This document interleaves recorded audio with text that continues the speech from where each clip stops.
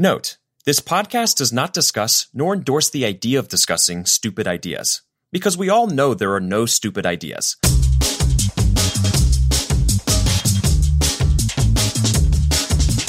Hello, and welcome to Discussing Stupid, the podcast where we will tackle everything digitally stupid, from stupid users and the crazy things they do, to stupid practices and the people who use them. We'll explore the stupid things we all do, and maybe even come up with a few ideas on how to do things better. And now that I got your attention, let's start discussing stupid.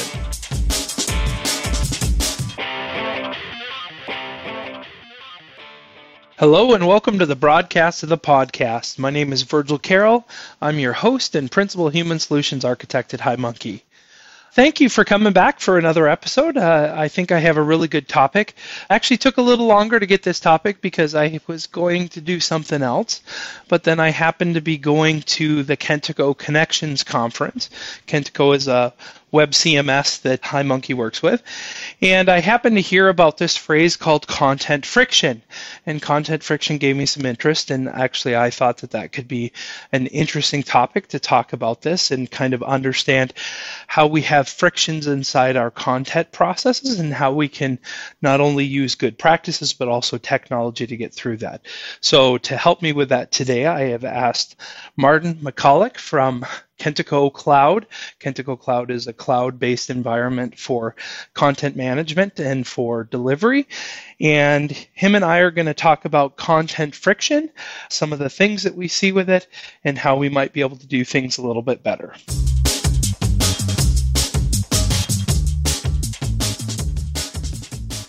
Well, thank you, Martin, for joining me. I appreciate you taking time, especially after you just headed back to the Czech Republic from the U.S. this last week. I got to imagine you have a little bit of jet lag there, but you brought around this new topic, I've probably heard in different ways, but not really in this sense, around content friction. Could you first start by introducing yourself? Yeah, sure. So hello, everyone. My name is Martin McCulloch. I work as a product manager in Kentico. I focus on Kentico Cloud, and recently we started talking about content friction. Why is it important to marketers? And we realized it's something that is not really covered in media or on the internet. You can't find really a lot of information about it. And because we have experienced it ourselves, we thought it's a good idea to share our knowledge and let people know that there's something that can be done about it. So tell me a little bit, when you say content friction, what does that mean to you and what is the problems it causes? Okay, so content friction, well, it's a good question. I understand content friction as everything that hinders your productivity when it comes to not only content production, but when it comes to the whole content lifecycle. So everything that's causing inefficiencies when you are transforming content into powerful messages, and everything that cause delays in delivery, that cause lower quality, and everything that hinders the impact that your marketing messages might have. If I should use some analogy, I think the best one is if you compare your marketing team to an engine of a sports car, because you need your engine to run smoothly, as well you need your marketing team to run smoothly in order to deliver the best messages. And the content friction is going to be every piece of sand or dust that is going to slow down your engine until it eventually stops. So the thing is that the content friction can have different shapes in different teams, it can have different forms, and that's why it's more difficult to spot it and then address it. So basically what you're saying is content friction is the issues we have around kind of developing our messages and really delivering them in the appropriate way. Yeah, and also everything that kind of annoys you and frustrates you when it comes to content production. I think those are nice examples of content friction. Okay. You mentioned earlier that one of the reasons you guys kind of define this is because you saw this yourself in some of the own things you're doing. Can you tell me a little bit about what were some of the things that you saw that were kind of friction in your own process? Yeah. For example, one of the things where we saw a lot of friction were our product releases or our feature announcements, because there was always this friction. Who should actually create them? Should the content be created by our copywriters and content marketers who are the best when it comes to actually putting out the message and writing in the nice manner so it tells the story? Or should the message be created by the product managers who are not native speakers and they might not know how to actually create such a powerful message, but they know all the necessary details about the product release. They know all the niche scenarios that are important to the clients, and they know what's important about the release. So there was always this friction who should actually create the content, until we eventually figured out that we can use some form of templates that are predefined, and each product manager actually fills it. And based on the content that is provided in the template, the marketing guys can actually use this information to create the powerful message. And this way, we have enabled collaboration between subject matter experts, which were us from the product management, and the content marketers. Yeah, no, that makes a lot of sense to me, because, in a lot of scenarios that I work through on a regular basis kind of fit along those same lines. There's, since a lot of what we tend to do is, website redesigns, typically that website or the, whatever marketing campaign or whatever has kind of gotten out of control because too many cooks in the kitchen, too many people doing too many things and not really communicating around them. And that seems to be a very common issue we see in the world, is that we're trying to get out this unified message through our digital marketing efforts, yet at the same time, we're maybe letting too many people write it, or we don't have good definition around what needs to happen, or we don't really have to have the ability to be able to kind of control some of those messages depending on our situation. So when you guys defined that and you started to use these templates, what other kind of things did you see that you needed to tackle to kind of make it that whole messaging process and kind of reduce that friction? Well, I think the important part was to actually put the templates where they are available to everyone. And I think the part of the reducing content friction was actually content consolidation and putting content into one place.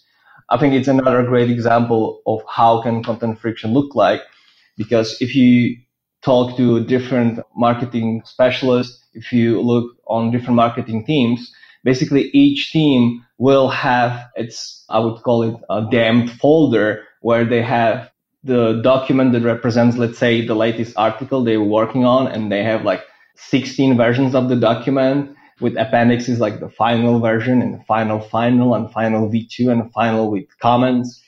And the issue there is it's difficult to navigate among these files and find the one which is actually the latest one.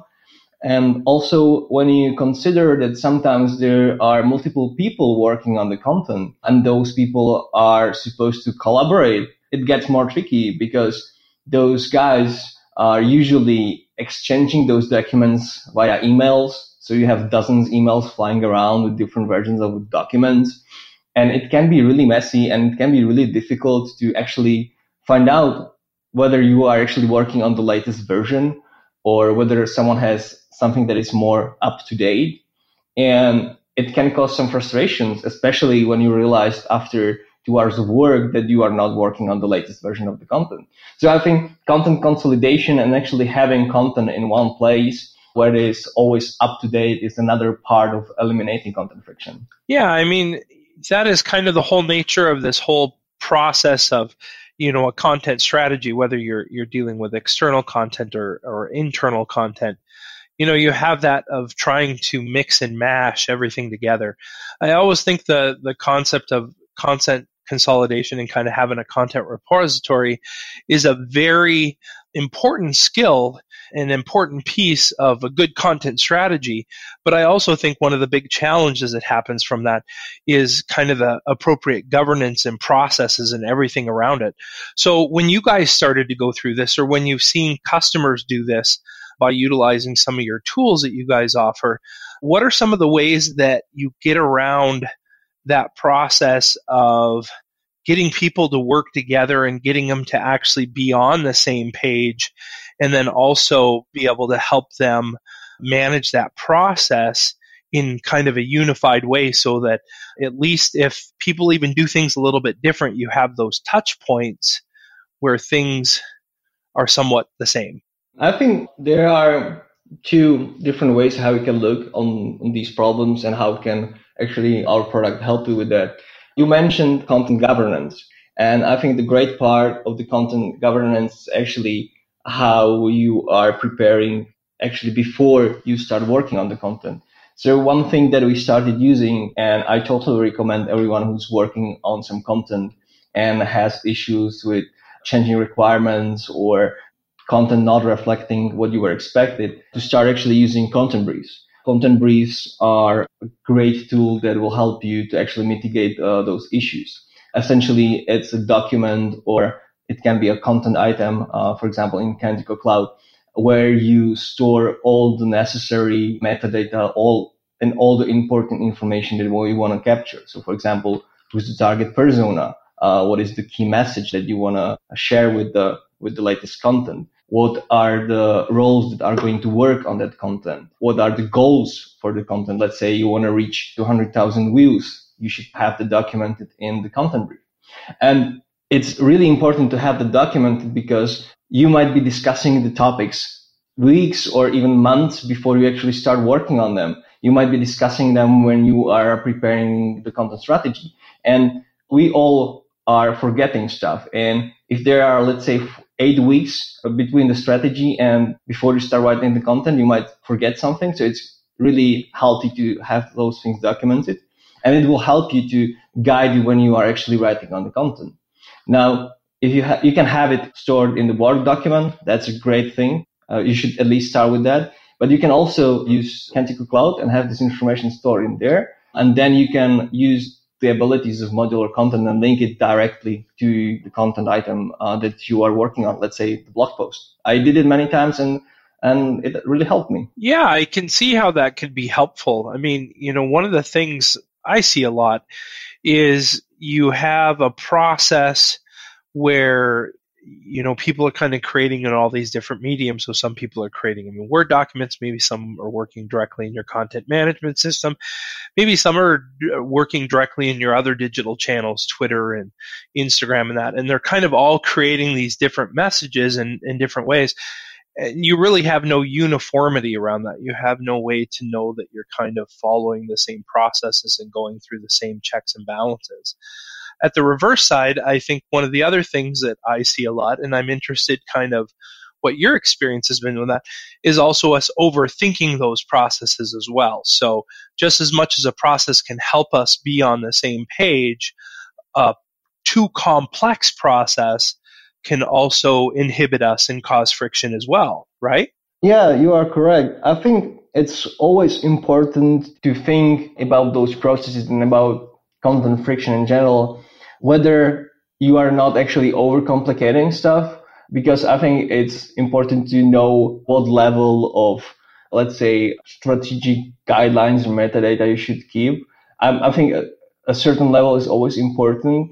And I think the healthy approach when it comes to content friction is every time you work on a piece of content, once you're done, you should do a small retrospective, and think about the things that were okay and things that you were not satisfied with, and think whether there's something you could do differently and it could help you. For example, when I was talking about the templates that we use for sharing the information with marketing guys, this is something that has evolved over the time. It was not something that we started using right away. So first we had a document where we kept those information in a simple table.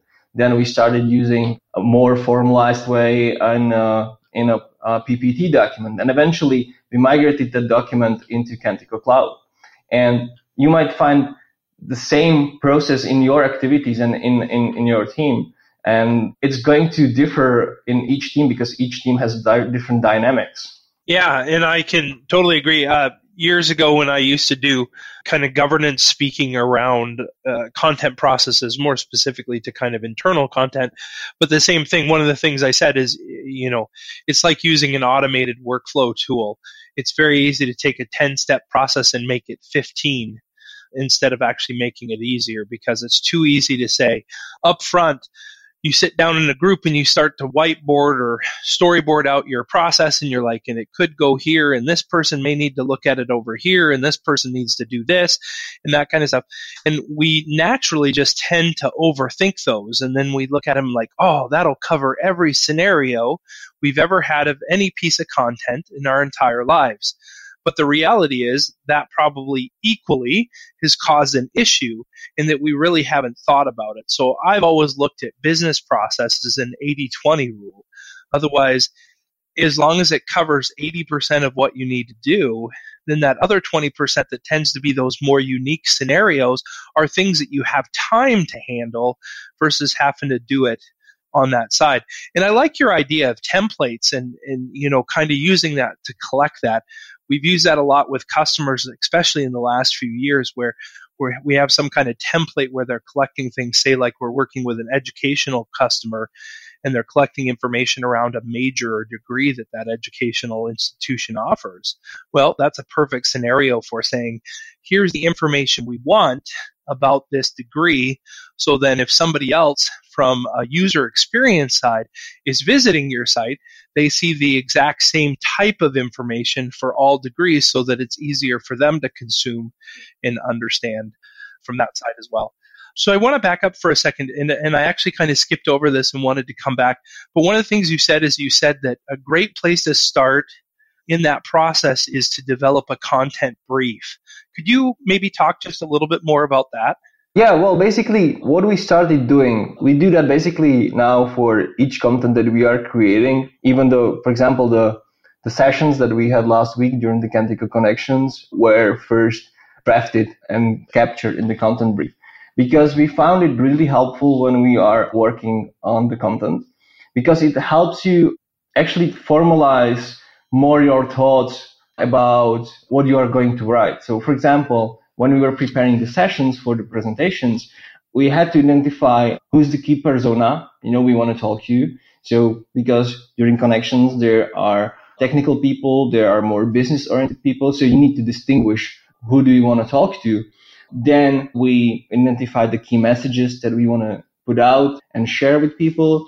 Then we prepared a brief outline, what we want to talk about in the session, how it can look like. And then we actually had few meetings and we discussed the brief, and we discussed whether we all have the same idea of what we want to share with people. And we were actually using those briefs to actually guide the conversation. We had some conversations, let's say this topic is too technical or not, because the audience is going to be really technical or not. Another example of how we used content briefs was, for example, when we were preparing blog posts about GDPR, like half a year ago, because it helped me to actually, again, define the persona, define the key message. But I also, as a part of the content brief, included their previous articles and previous content that we've created about GDPR. And it really helped me to find out better whether there's some content that I can reuse or whether there's some content I should avoid because we've already written about it. So there are many ways how it can actually help you. But I think the best thing on content briefs is that it can actually help you to better formulate your ideas. And so you have a better idea what you want to write about. And you made an excellent point about, and I think that's one of the big things I see, especially when you start talking about omni-channel digital marketing. Sometimes I kind of really say, what does that really mean? But overall, isn't that kind of the purpose? If we have a good content strategy, we don't have to constantly recreate these pieces of content to fit the different mediums, but we're kind of looking at using it as a consolidated effort. One of the things I recommend to a lot of customers is, and I'm not sure if you've ever looked at the really nice template package that the Content Strategy Alliance has. If you haven't, it's a really good resource, and it talks about things like content briefs and kind of can walk an organization through the entire kind of content process from start to finish. And it's a great free resource out there, and I'll make sure that I include it in the notes from that side. So another thing I kind of think of from kind of a content issue and something we commonly do, you kind of touched on it a little bit about, people not knowing what the best version or what the current version of is. And obviously one of the things we know about kind of working in centralized systems for content is what happens if we're updating things at the same time? What happens if we're kind of not on the same page on what we're doing? I know in particular, Kentico has kind of tackled this in kind of a multi-authoring type environment. So what kind of made you need to do that you saw? What did you see in organizations that you decided that you needed to truly set something up so that if two people were working with the same piece of content and there was that friction on that side, that they could stay on the same page? The main reason was when we talked to different agencies and different clients, they basically described the same process in different variants, and usually had something to do with exchanging Word documents, having a lot of emails flying around, or using tools like Jira or Trello, to actually exchange those documents.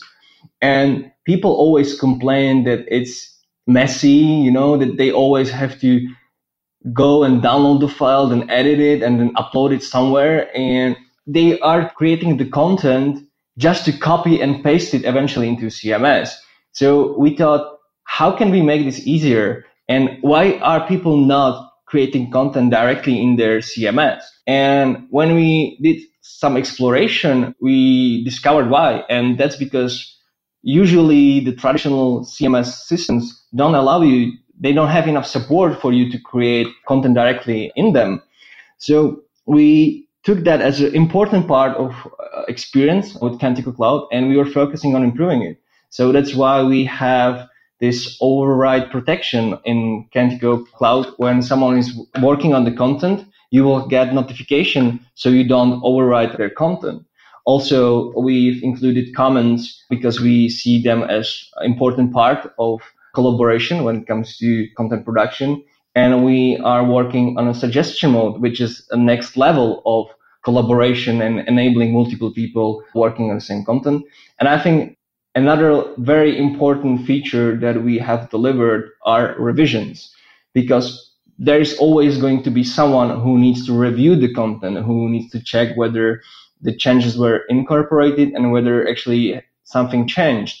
And I think it's really important to have a system in place that will help you to visualize the changes and make it easier for you to do these reviews. Yeah, that's very true. I mean, I know, when I go into a lot of organizations, they tend to use Word for that exact reason. They can do the track changes and do that.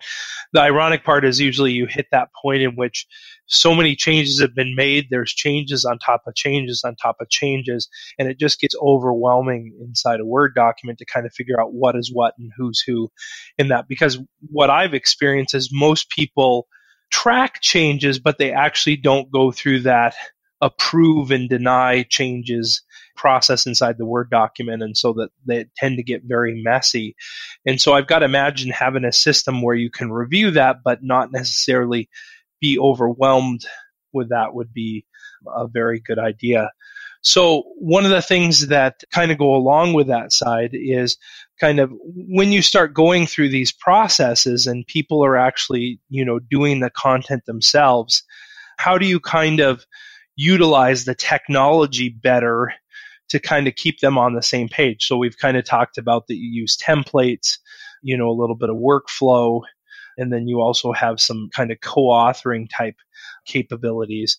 But from a messaging standpoint, so otherwise now we've created a tonality guide, we've created a, kind of a proper use of our information guide in that. How do you kind of bring that all together so that, one, people are kind of on the same page from a writing perspective, and how can you use technology to help that? And then on the other side, give them the tools so that they can know if something like what they want is already written out there. Because if you have a really large content repository, how do you really enable them to be able to make sure they're utilizing their time the best? Yeah, I think the way how can technology help you with this particular issue is actually allowing you to define certain workflows and notifications when something has changed in the workflow. So for example, you can define different steps in your content production process. Let's say you have draft, then you have editing, then you have graphic design, and then you have final review. Or if you have someone who needs something more complicated, for example, they have someone from legal department who has to check every content that goes out because it's important for your business. So having a tool that allows you to model this loop as well is really useful. And now if you combine this with notifications that will tell you that, okay, this review has been completed and you are now able to publish the content right away, I think it's a great way how to keep everyone on the same page. And moreover, having this workflow somehow formalized will also help you to identify bottlenecks in your team, because you will be able to tell where the content spends the most time and whether you need to, let's say, hire more people. So for example, if you are on time with editing and creating the content, but you spend a lot of time in the graphics design step, you know that your graphic design part of the content production is a bottleneck and you need to invest more in their step.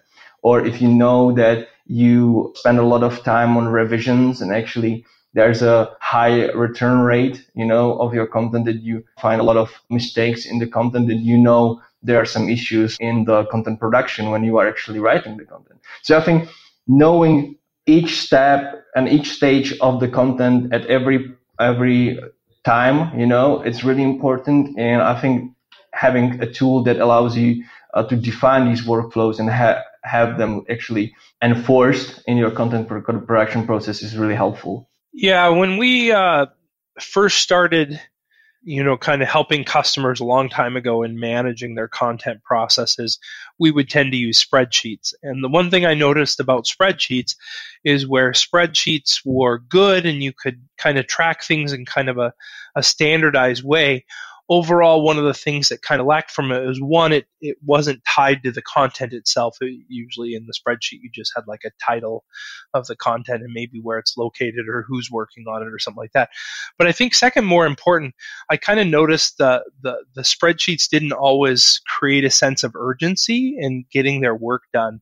And one of the things I've liked about moving into systems like Kentico Cloud is that there's kind of that visual side that shows that sense of urgency.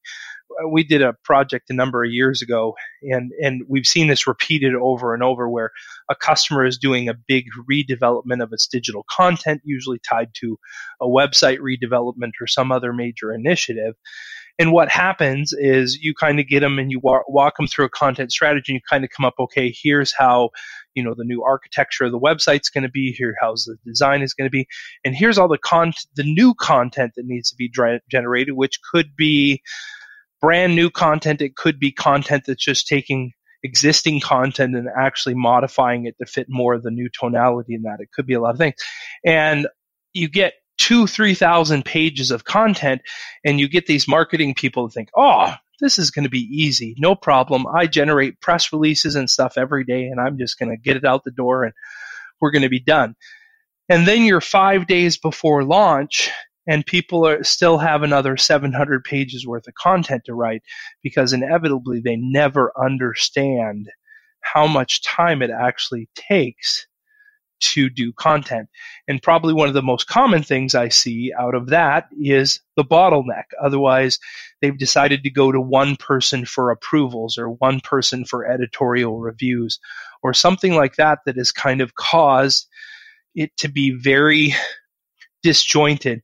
And then all of a sudden you have maybe a 5-stage workflow and you have, 10 documents in one stage, 20 in the other, and 500 in another because you found this bottleneck point. So one of the things I like about systems like Kentico Cloud is you're able to visualize that and actually see that point in your workflow process that you're having the issues, and potentially, if you have the capability, either work around it or reallocate resources to that. Yeah, I totally agree. And I want to mention one more thing, which I think is really helpful, because I believe knowing exactly when the content is ready by receiving a notification or knowing when there's some additional comment actually helps you to reduce the waiting time. So if you know that you send your document for a review and you receive a notification that the review has been completed, you know that you can send the content to publish and you're done. You don't have to wait and check several times whether someone has actually started working on the review. So I think that's another benefit. Yeah, that's a really good point. I mean, one of the things I think of is, how many times with technology have we tried to also solve personality conflict or people not kind of working together well.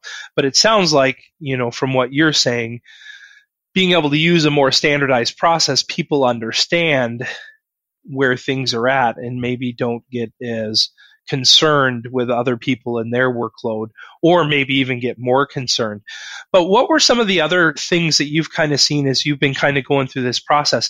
How did it help you guys work together better as a team, not only from just a work structure standpoint, but also, inevitably we all have some type of personality conflicts, or this person thinks this should work this way and that way. Have you seen some evolution where some of these processes that you've put in place have actually helped you guys cooperate better as well? Yeah, I think the whole collaboration on content and actually creating content in a ways I describe actually help us to actually reduce a lot of, I would say, personal friction between us and marketing department, and also in between us in the product management. Because, for example, the content briefs help us to better refine the topics before we start working on them. So there's less conversations once the topic is actually being processed, once we start working on the content. So we actually have less reworks, which reduce the frustration, of course, because everyone hates when he needs to redo something because your colleagues don't think it's good enough. And I think that's the worst feeling, when you are working on the content. And we actually, thanks to this collaboration, have less of that. And I think we are also able to put out better and higher quality content out there. So I think those are the nice benefits when you don't have to worry about what you should focus on next, because it's clear. And when you have clear deadlines and when you have to do something and you don't have to wrap your head around what's the next priority, I think it really helps to reduce a lot of tension from the process. And it is kind of ironic that, when we deal, especially on the marketing side and kind of more of these content processes, people don't necessarily think of them like, if you have an engineering group or you have a manufacturing group inside your organization or some kind of more scientific, more technical minded group, people fundamentally understand there's a process around that. You start here, you end here, and there's all these steps that go in between. But nobody really looks at it the same on your content journey, or, frankly, your customer journey, that there's a process, there's a reason a customer starts to engage with you, and that engagement leads somewhere. Sometimes the end result there is a little bit less defined, as far as where they're going, but overall they still have these stages.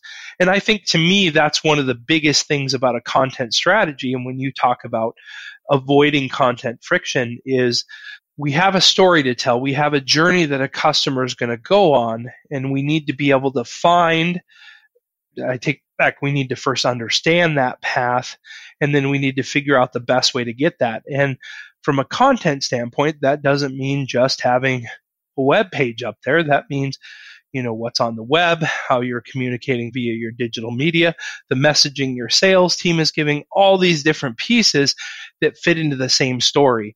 And that's definitely a big motivation right now, especially in the world of digital marketing, is kind of understanding that cohesive story and having some consistency across what you're delivering across all the digital mediums that you use in that.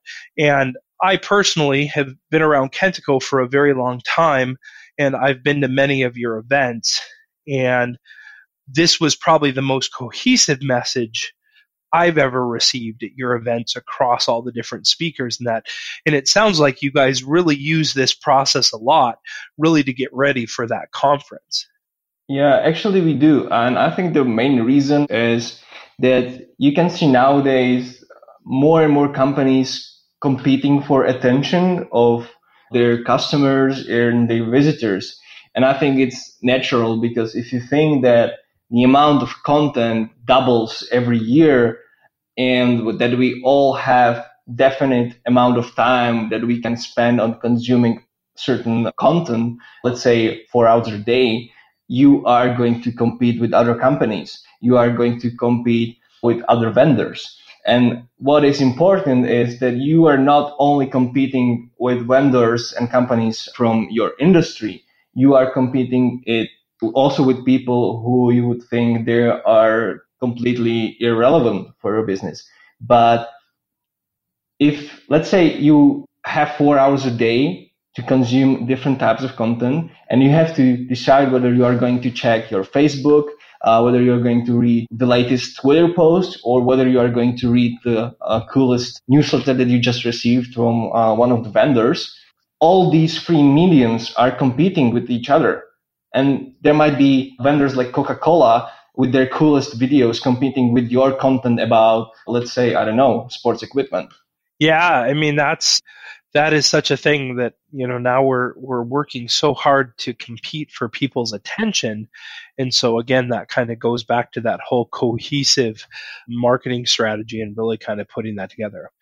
Well, Martin, I really appreciate you joining me today and kind of talking through this. I think this was some enlightenment around this process and some things, I've been doing content strategy for a long time, but when I was at the Kentico Connections conference, I thought of some things that I hadn't necessarily thought about before. So to kind of wrap up, even though this isn't like a product promotion podcast, why don't you tell people a little bit about Kentico Cloud and kind of what it has to offer specifically in kind of this area, and then also let us know if people wanted to learn more about Kentico Cloud or kind of what you guys are doing, how they might be able to get access to that.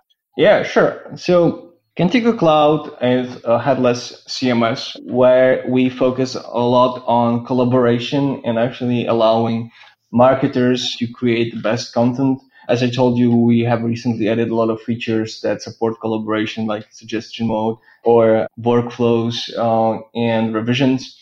And our goal with the cloud is actually to provide you the best ways how to create the content and how you can put out the message. We are always trying to find new ways how you can work with content. So that's why we recently started working, for example, on automated recommendations engine that we believe that also reduces the amount of work that you need to do when it comes to content personalization. I think it's really cool.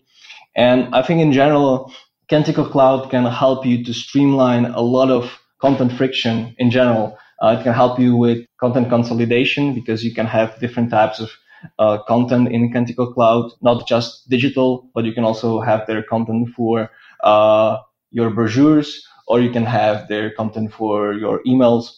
You can use different delivery APIs that are not limited to particular technology. We have a lot of different SDKs, so you can actually deliver that content that you have in Kentico Cloud into various channels. I think there are many use cases how you can use it. We talk a bit about them during Connections. You can use that as a content repository. You can use that as a delivery engine, or you can use it, for example, to deliver content to new emerging channels like voice assistants or Internet of Things, and stuff like that. So I think If you want to know more about Kentico Cloud, you can go check out kenticocloud.com.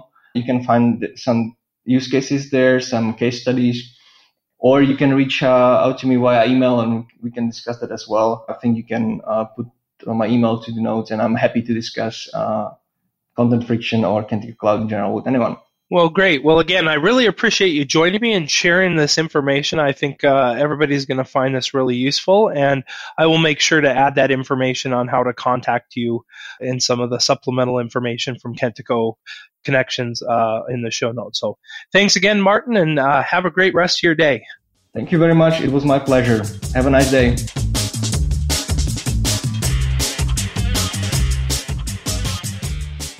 Well, I hope you enjoyed that episode around content friction, and I hope we were able to give you a lot of great information from that side. I think it's a very interesting topic. It's been something I've been dealing with for a really long time and working with organizations, and I think it's something so critical that even if you're only 2 people or you're 200 people in your content process, you have to have those things planned out. You have to have everybody on the same page, and that otherwise can cause a lot of friction. And I think that's kind of the point and the things we need to look at. So now we come to the segment in our episode where I talk about stupid buzz, and this is where I talk about a buzzword that kind of annoys me.